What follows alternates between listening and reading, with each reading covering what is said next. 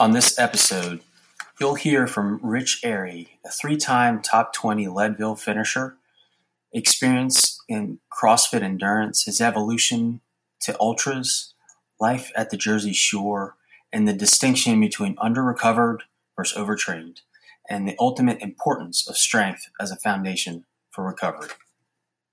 All right, Rich Airy, welcome to the Rest and Recovery podcast, brother. Yeah, thanks for having me. It's good to be able to reconnect with you. And then, I'm always stoked when I see people that are into the same things and stuff. So before we connected, I saw was following you and seeing you posting some of the same stuff and following the same people. So it's always good to geek out on that sort of stuff. Yeah, absolutely. Yeah, I was telling my wife beforehand about preparing for the podcast and everything, and talking about you, and I just started thinking back. I mean, we've known each other since early high school, and I started doing the math, which is kind of scary. It's nearly 30 years, and it's nuts. I was thinking back, and I was trying to think about when I was probably freshman cross country, but the running camps. Yep. Back in the day. Yeah, I was thinking about those today as well. Those were fun times, man. Yeah, I mean the training with you guys at Colt Camp and having Coach Heath welcome me and let me train in the summer and stuff with you guys, and then continuing that after college, I definitely I learned a lot of stuff about hard work and some of the recovery stuff that we still do today is stuff that we talked about we were doing back in the early 90s, So. Yeah. There's some things that just, they're just foundational, the basics like sleep, nutrition, and just taking care of yourself that way. But, it's kind of crazy. But, so speaking of which, so back in New Jersey 30 years ago, plus you grew up in Point Pleasant. Right. Yep. Yeah. And so how did your running career get started? I was one of those kids back when it really wasn't a thing per se, I guess. I mean, I guess it was out there, but you kind of see it a little bit more now where mom and dad were runners. And so they were still actively racing when I was young, and I would get, dragged to races. And,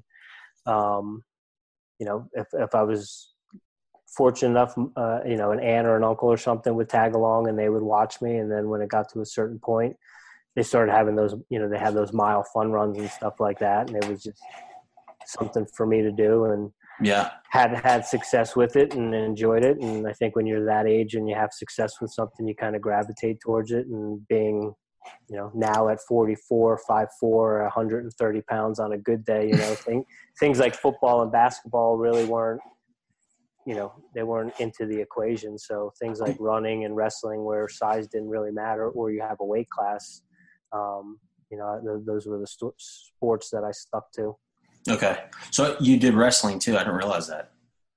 Yeah, I qualified for states twice. I finished second and third in Region 6. Probably had, I'd say I probably had close to 80 wins, if not more, in high school. Wow. And I actually got recruited more out of high school for wrestling than I did for running. No kidding. Yeah.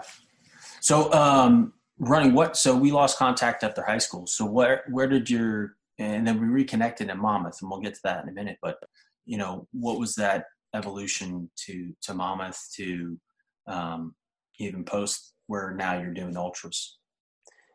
Yeah, I mean, I went to Monmouth. I transferred to Monmouth. I originally went to Springfield, which at the time was a Division II school. And one, I wasn't super stoked there. And two, I just thought that I was, for better or worse, thought that I was a little bit better than a Division II athlete, And right at that time, they had a coaching change, and Coach Joe came on board. And I had transferred to Ocean County College and was running there. And, I had some friends that were at Monmouth, like Rich Corcoran was at Monmouth. Yeah, Dickie. He's Dickie, yeah. And so we had always been friends through Colt Camp and stuff like that. And he was there, and we were training together at the time. And so he kind of helped Coach Joe along with the recruiting process, and there was potential there with what Coach was doing, and I've always liked being a part of successful teams and stuff. So to have been able to say that I was on the first conference championship team that Coach Joe had ever won, and then now to see that how many he's amassed since I left then, and that was 20 plus years ago, which is even crazy to think about. But Yeah. So I mean, I ran all through college, and then 20s, I didn't really take things too seriously.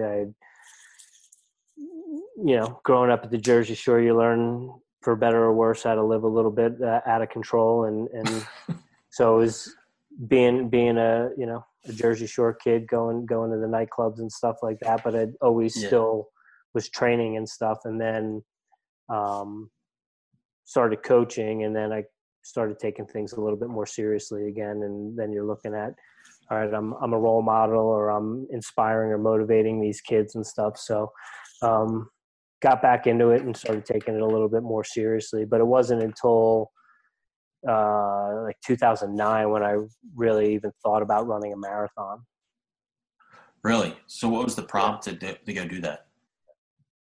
I started doing CrossFit Endurance, and was into the methodology, and I'd always kind of been a gym rat because of wrestling, so the strength training kind of went hand in hand, and I like doing that sort of stuff, and decided let's give this a go. Let's see if you can run a marathon, a competitive marathon, with very low volume and a lot more strength and conditioning. So that was what kind of opened the door to the marathon, and then within a year and a half, then it was the first ultra. Really? So, and which was your first ultra? So I did the 20 and 24. It was 8.5 mile loop around the Schuylkill River. And I had done it once as a team and had a blast doing it. And so I was living in California at the time, training with Brian McKenzie, and knew that race went on, and also thought it would be a good opportunity to go home and visit everyone. So signed up and went and did that. And that was really the first, the real test of like this whole low volume, high strength and conditioning stuff, and see where it went, and then go from there. Yeah. It's something I just recently discovered in the last year or so. So with that, during that time frame, it is the Rest and Recovery podcast. So what were the tools you used, the methods you used, whether it became the periodization in the active recovery during those training programs, or even kind of something more intensive? What were some of those methods you used? Tried and true has always been ice baths. And that was something that I picked up early and was doing that all through college. And so those have always kind of been a mainstay. When I have the opportunity and the ability, I'll do contrast baths, because I feel like those are really, really, really beneficial, and I've had a lot of success in build-ups and preparing for ultras with the contrast baths. And then, at that time, I was fortunate enough where I was living and who I was working with and stuff, that I had the opportunity to work with Kelly Starrett multiple times. Wow. And got into, the whole mobility WOD sort of stuff, and learning how to kind of triage,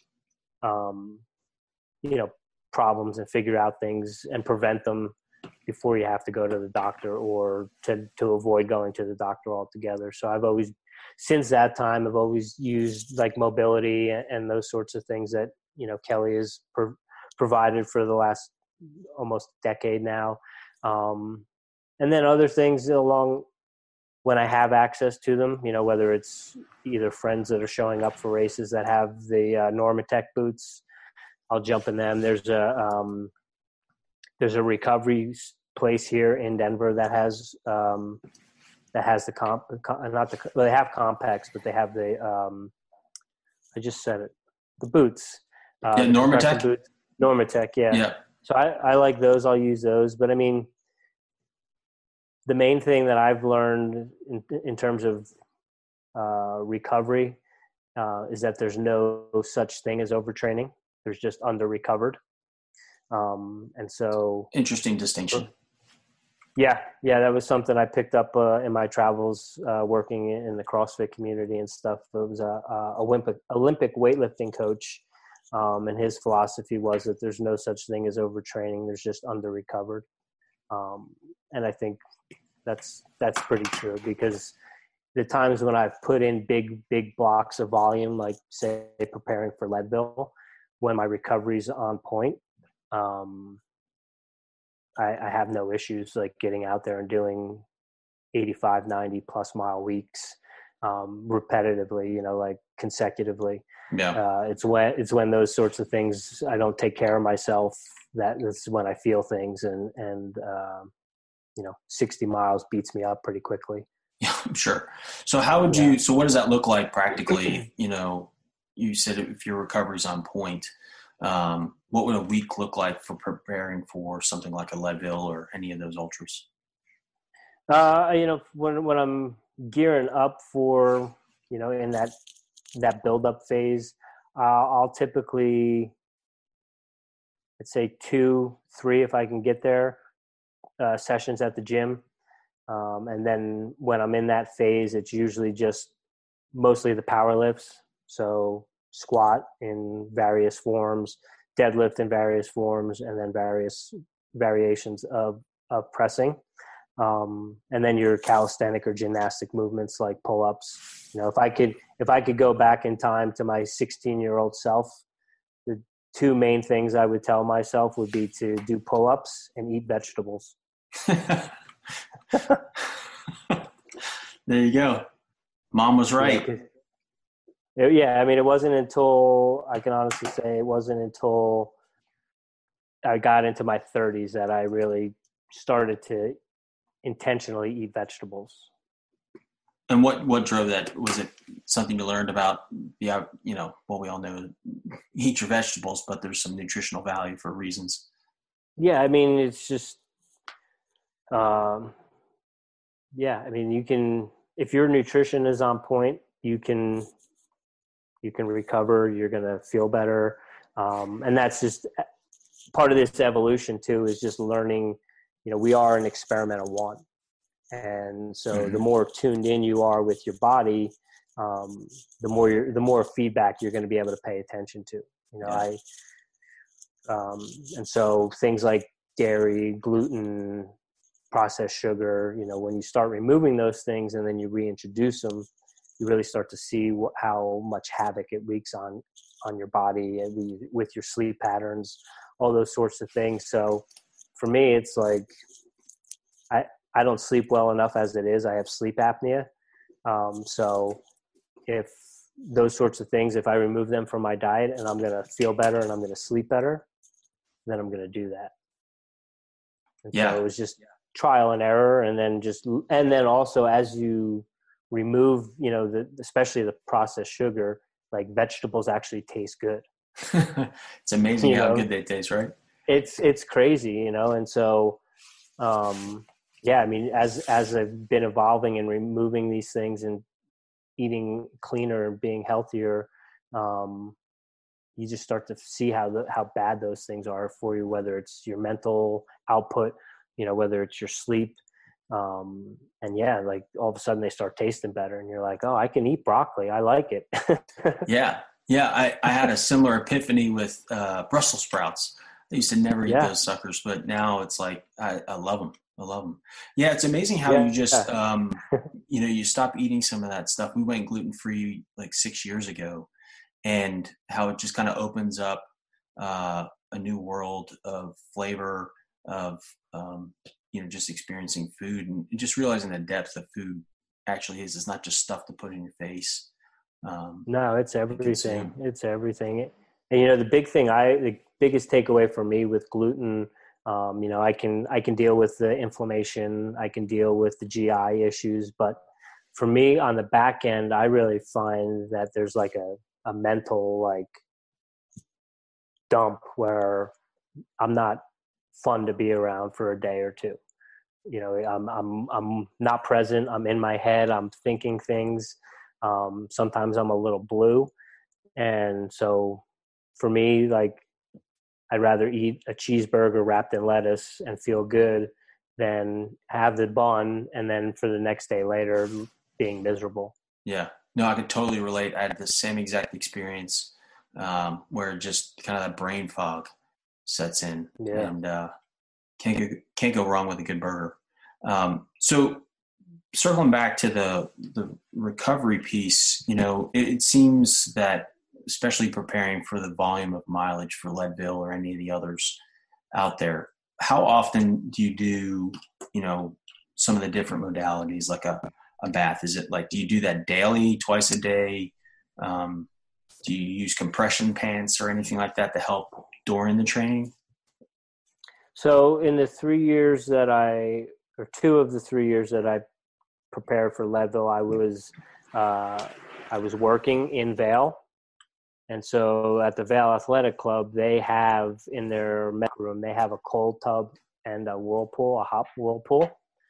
And so I was going there. I had a membership there, and I would go there every day. And so I would either work out in Leadville, or I would go work out in Vail, or hit the gym in Vail. And then every day I would do 10 minutes in the steam room. And then after that, I would do anywhere, depending on what time I had to be to work, I would do anywhere from 20 to 30 minutes of 5-minute contrast. So I would do 5 minutes in the cold and then go 5 minutes in the hot. And I would go back and forth like that for 20 to 30 minutes. And you could tell, a big difference within yourself, like before you started doing those types of things. Yeah, because before the first Leadville, I had convinced myself that I was like a low volume guy, and that if I did more than say 60 miles, 65 miles, 70 miles, then I'm really, putting myself in a position where I might pick up an injury, an overuse injury, be it, something with my Achilles tendon or hip pains. And so when I got to Leadville and then did a tour of the Vail Athletic Center and saw that they had this, I was like, here's my membership. And so in those 2 months when I was in Leadville leading up to the 100, I had done, I'd worked up to 100 miles a week. I had run a 50 miler, and then literally a week later did a 32-mile run with a buddy, and like felt fine. And then obviously the first year I went up there and I got 7th. Wow. So that's amazing. Yeah. Top I mean, 10 finish. That's awesome. Yeah, I was pretty stoked on it. And, going into that, my main goal was just to finish under 25 hours. That was the only, go ahead. No, I was going to say, so there's very little, I've done marathons, but not the 100 miles. So what is kind of the top runner going to finish in? So for Leadville, the course record is 15 hours and 42 minutes. Wow. And that's by Scott Carpenter in 2005. And legend has it that he's the only person that has ever run every single step of the course. So like there's a section, it's a 20-mile section where you go from 40 miles to 50 miles at the turnaround, and then you turn around and go back. But in that section, you go from 9,200 feet to 12,600 feet. Holy heaven. So, yeah. So for most everybody, like there's at least parts of that where you have to hike. And Matt Carpenter has been the only person to ever supposedly run the whole course. Rob Carr has gone under 16 hours as well. And then for people that are signing up, like the goal is to get the big buckle, and the big buckle is under 25 hours. Okay. They also have a 30-hour finisher cutoff where if you still finish under 30 hours, you get a smaller buckle. But everyone wants like that big rancher cowboy under 25-hour buckle. Nice. And so I jumped in there, but your 7th place finish, how did you fare on that one? It was amazing. I mean, that's another thing is one of my things is I don't run with a watch. So I had I don't. I gave up after So that first year in 2011, when I did the 20 and 24, I also did 2 trail ultras that year. And that was the first trail ultras that I ever did. And before that, really, like coming from the shore, you know, like Holmdel Park or Yeah. Hartshorn Woods, like that's my headspace of trail running. Yeah. And so the first 50K that I did started at 6,000 feet and went 15 and a half miles down the mountain, and then turned around and went 15 and a half miles back up the mountain. So I had my watch, and at one point I looked down and it had taken me like 5 minutes to go a quarter mile. And so coming from the road where, you know, like walking is just like blasphemy, you know, it's like sacrilegious. You don't Yeah. do it. So Yeah. that first trail ultra that I did where I had a hike, it was really like humbling to me because I just had never, you just A real didn't, mental game there. yeah. So after that time, I took my watch off, and so pretty much, I mean, I'll use Strava and stuff like that, but I don't have any sort of updates or anything. I'll check it and look at it where when I get done. But everything that I do, I'm trying to do everything on feel and pay attention to that sensory data. So in Leadville that first year, when I picked up a pacer, he kept asking me, he's like, "Oh, do you want to know what your time is? Do you want to know where you're at?" Da, da, da. And I'm like, "No, I'll find out when I get to the finish line." Like, he's like, you're doing great. Are you sure you don't want to know?" And I'm like, "No, man." I'm like, "I'm just here to get a big belt buckle." And he looked at his watch and he's like, "I'm pretty sure you're going to do that." And so Nice. we kept pushing on, and he asked me one more time, and I'm like, "Nah, man, we're almost at the finish. I'll find out soon enough." And so when I got to the finish line, you know, everyone's high-fiving me, and the race directors, they put the medal around me and they give me a hug and everything. And I'm like, "Hey, what place am I in?" And they're like, "Dude, you got 7th." Dang. That's incredible. So yeah, it That's was a good incredible. day. Yeah, It was a good day for sure. good for you, man. I don't know how you live off a watch. I probably look at it too much. But to your point, you know, it's just knowing yourself, and really understanding your body, how it interacts, and getting a feel for the road, and the pacing. Yeah, and you know, and that's another kind of in thing now is like, you know, with the oxygen advantage and some of the other Wim Hof and some of the other people, like breathing is like the in thing now. But it's really beneficial if you don't use your watch to worry about your pace and let your breathing dictate your pace. You So you know, mentioned and oxygen advantage. So mhm. do you use breathing methods? When I'm running, I do. You know, I try to have a rhythmic, like a 3 or a 4 count inhale, exhale. And I try to do everything in and out of my nose, at least for my, you know, when I'm doing my aerobic work, I'm trying to always be nasal breathing. And then in race situations, I know that if I'm running, like this past weekend, I ran a half marathon, and I know that if I'm, you know, 1, 2, 3, 4, 5 miles into the race and I'm already mouth breathing, I'm probably already, you know, getting closer and closer to being anaerobic. And, you know, that's not going to do me any good, because once in a half marathon or a road marathon, once you pop, like you've popped. Right. At least in an ultra, you can kind of unbonk yourself. You know what I mean? You can take a half hour and sit down and put a cold towel on your head and regroup and get out there and crush it. Like people Yeah. do it all the time. You know, like Scott Jurek was like dead to rights at Badwater 135 one year. You know, and he took a half hour, an hour off, and then regrouped and came back and broke the course record. Yeah. Wow. I never thought about it that way.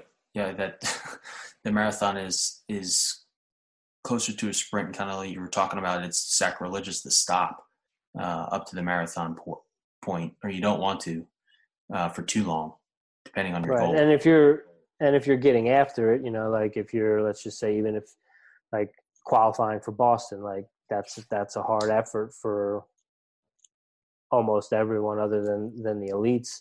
You know, so you're fueling more on glycogen, you know, and if you're not practicing that and keeping up on with your glycogen intake or your fuel intake, you're going to bonk. And if you bonk in a marathon, sure, you can suck back a couple gels and maybe drink a cup of Coke, but like that pace that you were at or who you were with, you're not catching them. Yeah. You're done. Over the course of 100 miles, anything can happen. Yeah. So for nutrition, how do you fuel out on that course? I try to be pretty regimented with my variety. I tend to, like I said before, earlier, eat pretty clean, and I don't necessarily subscribe to say like keto or carnivore or paleo or anything like that. But there are times, like some nights I may just eat a steak. Other nights I just might eat a plate of vegetables. But when it comes to racing, like for an ultra, I'm trying to get in, say, like 150 to 200 calories every hour. Okay. And that literally starts at that clock starts at the starting line.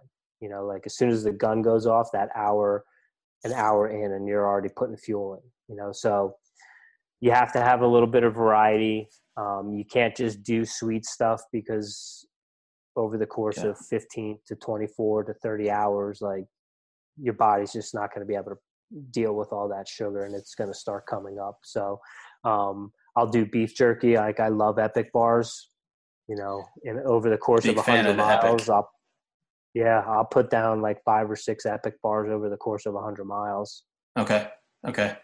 Yeah, those are great. And then, they're really good. And then, it just gets to a certain point where it's just a matter of what's appetizing, at like 70 miles, like when you come into an aid station and all of a sudden you see like a big bowl of potato chips.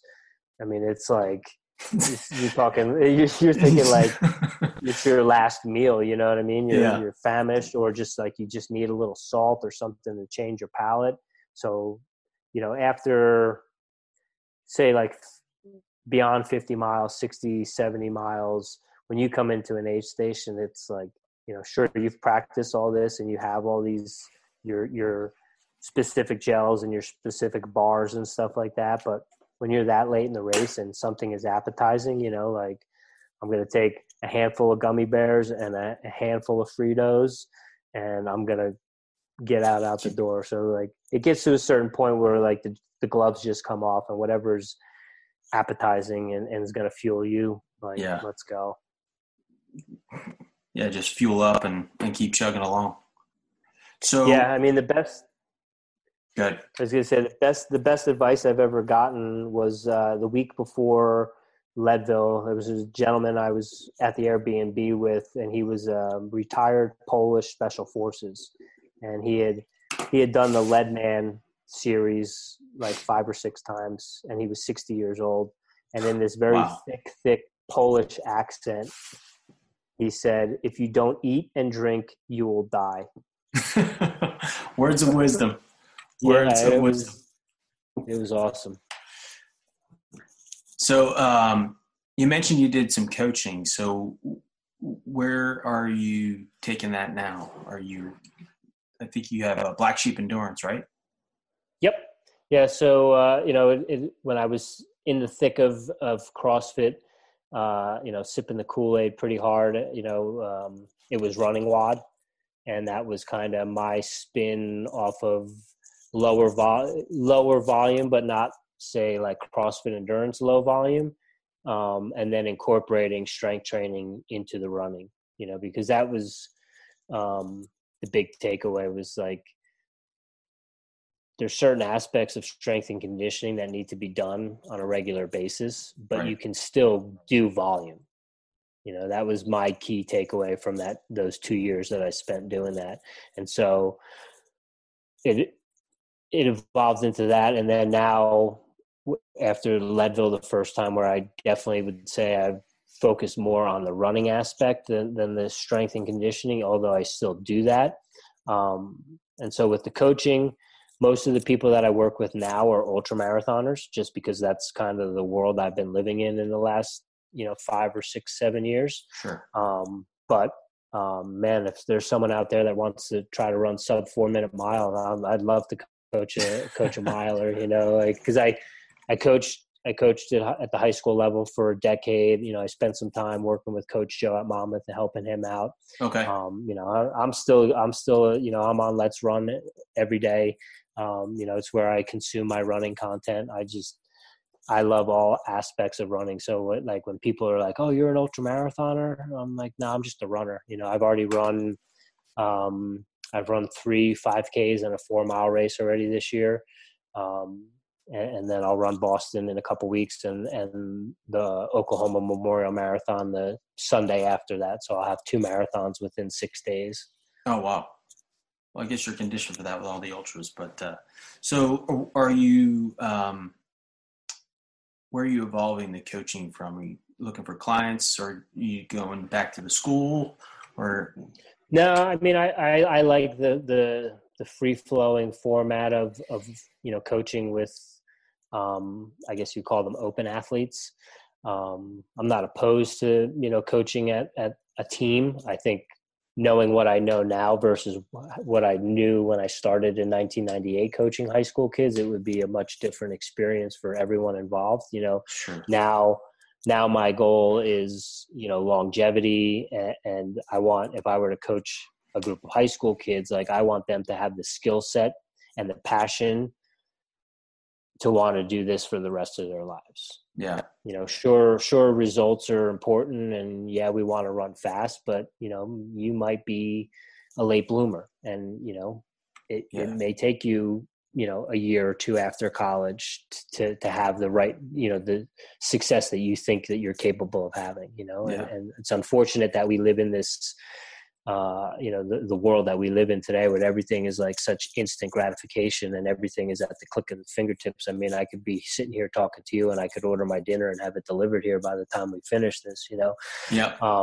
So, and that was one of the things that I learned as a high schooler too, or looking back on it, was like everything was so results driven. And so like, I learned how to run hard and go hard, and yeah, I got some results, but looking back on it and knowing what I know now, how much, how were those results skewed because I was overtraining all the time. Right. And I may not have ever gotten hurt. I may not have ever gotten mono or any of those sorts of things, but clearly, like, knowing what I know now, like I was overtraining on my easy runs, Right. Kind of. we would show up at the reservoir, and it wasn't uncommon to be running under 6-minute miles for 10 miles with the Bennett brothers and George Kochman and Jim Pilla and, a bunch of other guys. Dickie would be there, and we would just go out and bang, and it would be like last man standing, like whoever's going to hold their hand in the fire. And that was like 5 days a week in the summer. Yeah. And so I would just, coaching high school kids now, would just want them to know that like there's more to the results, and even though you may not be satisfied with your results, it's going to come if you're just dedicated and you work hard. But let's work smart too. Yeah, play the long game. And the other thing too, I think looking back and that you were touching on is the strength element. It was just high volume, intense volume, and no strength. So you had no infrastructure really holding the body together.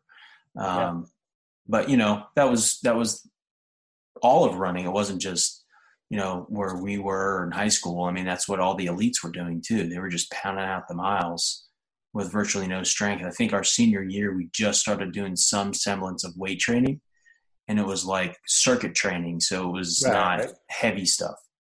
And it's funny because it's changing now, but I think a lot of endurance athletes live in that world where they're doing, low weight, high volume circuit training, high intensity, CrossFit, Orange Theory, whatever it may be. And they consider that's like strength training. And although when you're starting from zero, sure, you're going to get a little bit stronger, but at the end of the day, like those anaerobic beatdowns are, you don't need those, because if you're doing the right kind of training, you're getting your anaerobic running sport specifically with your intervals or your tempo runs or your threshold intervals or whatever it may be. Like, and those things beat you up a little bit, like a 20, 30, 40-minute high-intensity circuit workout is going to leave you way more sore than, say, a 5x5 back squat, or deadlift's a little touchy. That can light you up pretty good if you're putting up some big numbers. But generally, if you're doing things the right way and you're using the percentages, it's going to make you feel refreshed, and you're going to be able to come back. Whereas a 30-minute, HIIT class, you may be wrecked for 2 or 3 days. Yeah. And that goes similar to the volume. I've been doing marathons for probably the last decade, and only recently discovered, Brian McKenzie, you mentioned him, Power Speed Endurance is his variation now, and been doing that for 9 months. And you mentioned the word refreshed. That's how I feel. I mean, I was doing 50, 60 miles a week, and I was just wasted in every aspect of my life. And now I'm like, I feel the strongest I've ever felt at 44, refreshed, hitting some numbers that I was like mentally thinking I'm not sure I could hit again. And I'm feeling charged up about it. And that refreshed piece is a key element. Yeah, and I think whenever you add a new stimulus, there's going to be that adaptation, and there's going to be that, that rise to the peak. And I think it's just having that variety. And then as you learn through those sorts of things, maybe once through this, if it levels off, then maybe that's where the volume comes in. You start slowly, incrementally incorporating a little bit more volume. And then that's where like Running Wild and Black Sheep came from, was like, oh man, this stuff is really good. And there's a lot of, the stuff that I learned, the takeaways were, just the strength training alone, but then having guys like Kelly and Carl Pally and some of those other guys, where it's just in the early days of CrossFit, it was all about movement, right? And how well you were moving and how good your technique was. And then once the rise of the games came around, then it was just about like, let's go smash shit. And people, it wasn't about the movement, and that was the key takeaway for me was, okay, we need to get stronger and we need to move better. And so putting those things together, when you have sound mechanics, like you can, like, goes back to, there's no such thing as overtraining, there's under recover. So like when people are doing that sort of high volume and maybe they get like tendonitis in their knee or, Achilles issues or whatever, that's your body's natural way of telling you're not moving properly. It's not necessarily, it could be the amount of volume you're doing if you're doing too much volume too soon, but if you're regularly doing that volume and things start to pop up, more than likely it's because you're not moving properly. Okay.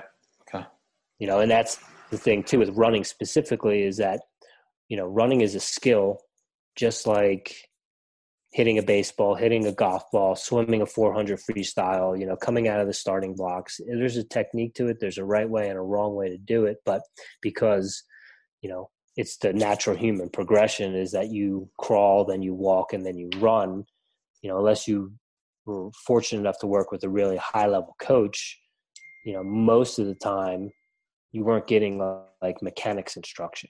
Yeah. It was always about, developing the engine, not developing the chassis. Right. Yeah. Completely agree. Well, Rich, we're running up on time, but before we close out, I had a few final questions for you. Yeah, shoot. So first, what are you reading right now? And FYI, Audible counts. Okay.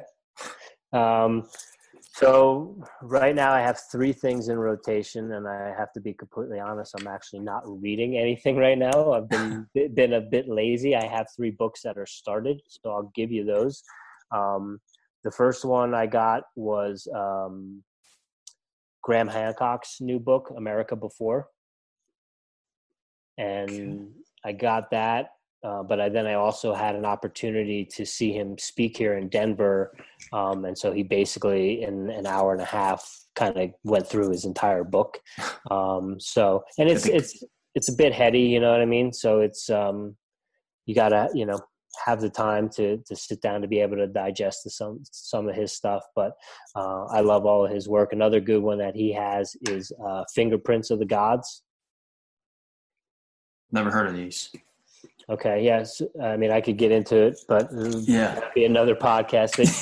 But check Graham out. He's got a pretty cool, basis of what Graham is doing in his research is he's saying that we are basically a lost civilization with amnesia, and that structures like the pyramids and Machu Picchu and some of these other Göbekli Tepe.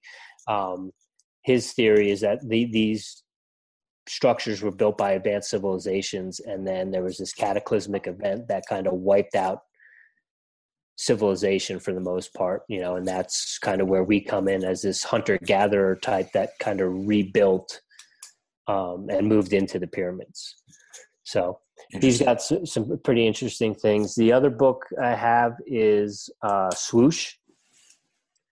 And Swoosh is the unauthorized biography of Nike's history.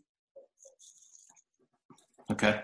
And so I got that after all the stuff with Salazar went down.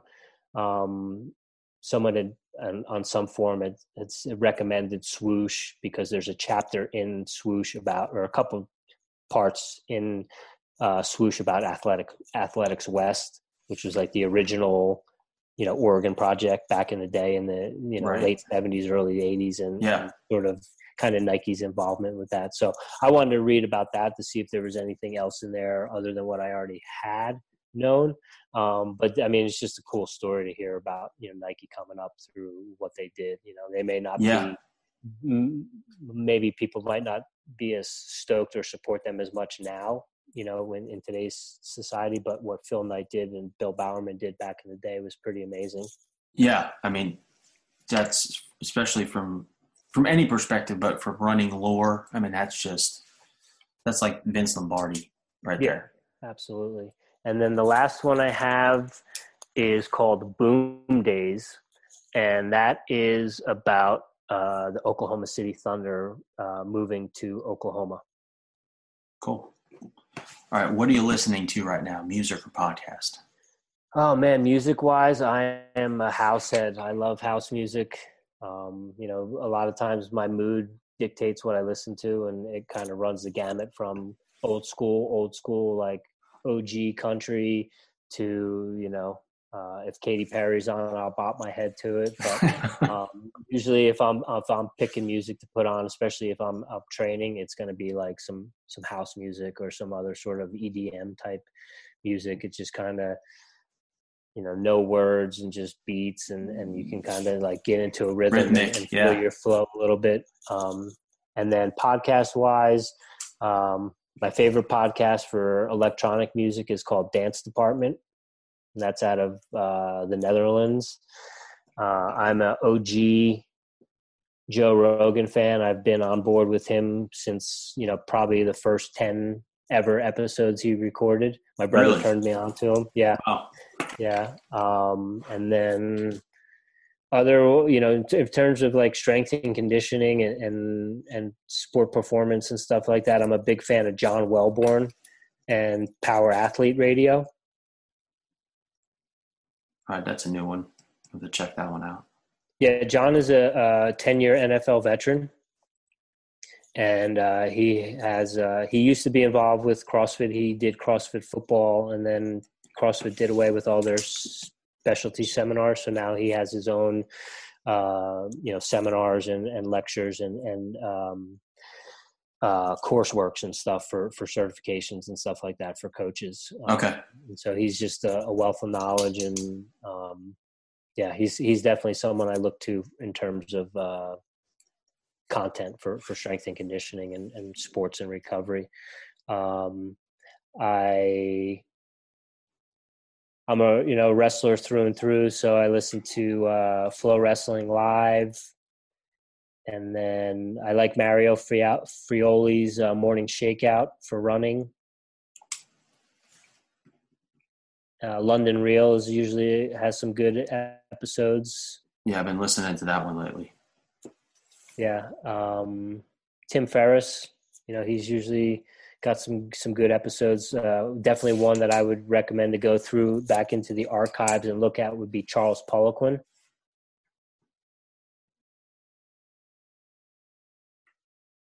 Okay, I will do that. Yeah, and then if you just want to laugh and you like funny stories, the Honeydew podcast is one of my favorites for just like laughing. Honeydew, nice. I'll check that one out. So, what's your go-to rest and recovery method? Ice bath. Ice bath.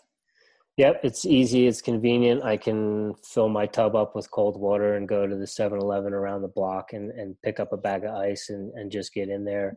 In the wintertime, I don't do cold showers nearly as much as I should, just because the water here in Colorado is pretty cold in the wintertime. Just go outside. But yeah, I mean, go-to is definitely ice baths, and then I have my own Compex here at the house. So I'll do that. And then like, where is it? I've got these things all over the house. So I'll use Mobility Wad, or I have Ready to Run, I think is his running book. Yeah. So those are my go-tos. And then obviously just nutrition, you know, if your head hurts, drink water. If your joints hurt, drink water. Supplementation is big too. Yeah. You know, definitely in today's day and age, you know, there's some of our vegetables and stuff just because of farming and whatnot are probably lacking in nutrients. So I'm a believer in supplements and have a. Do you have a regimen or like a specific go-to? I have a couple things that I, go to every day. You know, a lot of those I got from Charles Poliquin, who is in that Tim Ferriss podcast. But real quick, daily is first thing in the morning is liquid fish oil. Okay. And I would recommend to anyone that is already taking fish oil, if they're consuming it in pill form, that they should get rid of that and they should switch over to liquid. Why is that? It's just, it absorbs into the bloodstream faster. You know what I mean? Your body doesn't have to break down the gel capsule. Okay. And sense. Usually, like if you're using a really good liquid fish oil, the potency and the amount that you're getting in a teaspoon versus the amount that you would have to take in the capsules to equal that. Like sometimes you might have to take 20, 30 pills a day to equal what you might get in a liquid teaspoon. Oh, wow. You'd be consuming a lot and buying a whole lot of pills. Yeah. So what brand do you use? I'm a SFH, Stronger, Faster, Healthier. Okay. I've been with them since I started doing the CrossFit and the ultras. I met Patricia back in 2010, and I had been taking capsules before that. And so she was the first one that hit me to the liquid. And at the time, I didn't eat fish. Like I was like, that was not on the menu at all ever. So like the thought of like taking in a teaspoon or a tablespoon of just liquid fish juice she's like, just trust me. I swear it's not going to be like that. And so they have 5 different flavors. They have a lemon, they have an orange, they have a chocolate, they have a vanilla, and they have a mint. And it's really good. And it's the highest potency. Like it's better than Carlson's, it's better than Nordic Naturals. Like it's third party tested. That's the other thing for people that are, you know, into supplements or taking supplements or thinking about taking supplements. You always want to look to make sure that the stuff is third party tested. That's great advice. Great advice. Well, cool. So how can people find you? Black Sheep Endurance is the website for the coaching and all that good stuff. On Twitter and on Facebook, it's just Rich Airy. And then my Instagram handle is 100 Mile Dick. And so that's where the people can find me. I also have Black Sheep Endurance. There's an account for Black Sheep Endurance on Instagram, and that's usually where I'm posting photos of my clients and them at their races and what they're doing, stuff like that. I dig the jerseys for Black Sheep. Very colorful. Yeah, that's one of my clients does all that stuff, and so just trying to draw attention to yourself. You know, David Lee Roth said it. It doesn't matter whether you win or lose, but how good you look doing it. So. Little Van Halen quote there. Always, yeah. It's definitely Van Halen, not Van Hager. Yeah. Well, Rich, man, great to reconnect. Appreciate your time and joining us here. And Absolutely. have a good night. Thank you. Appreciate it. It was great talking to you. Good luck. You run in New Jersey, right? Yep, April 26th, day before Boston. Sweet. So, Well, good luck to you, and thanks. hopefully everything works out, and I'll be rooting for you. Putting Thanks, some man. vibes out there. Yeah, appreciate it. All right. Right on. Take care. Bye.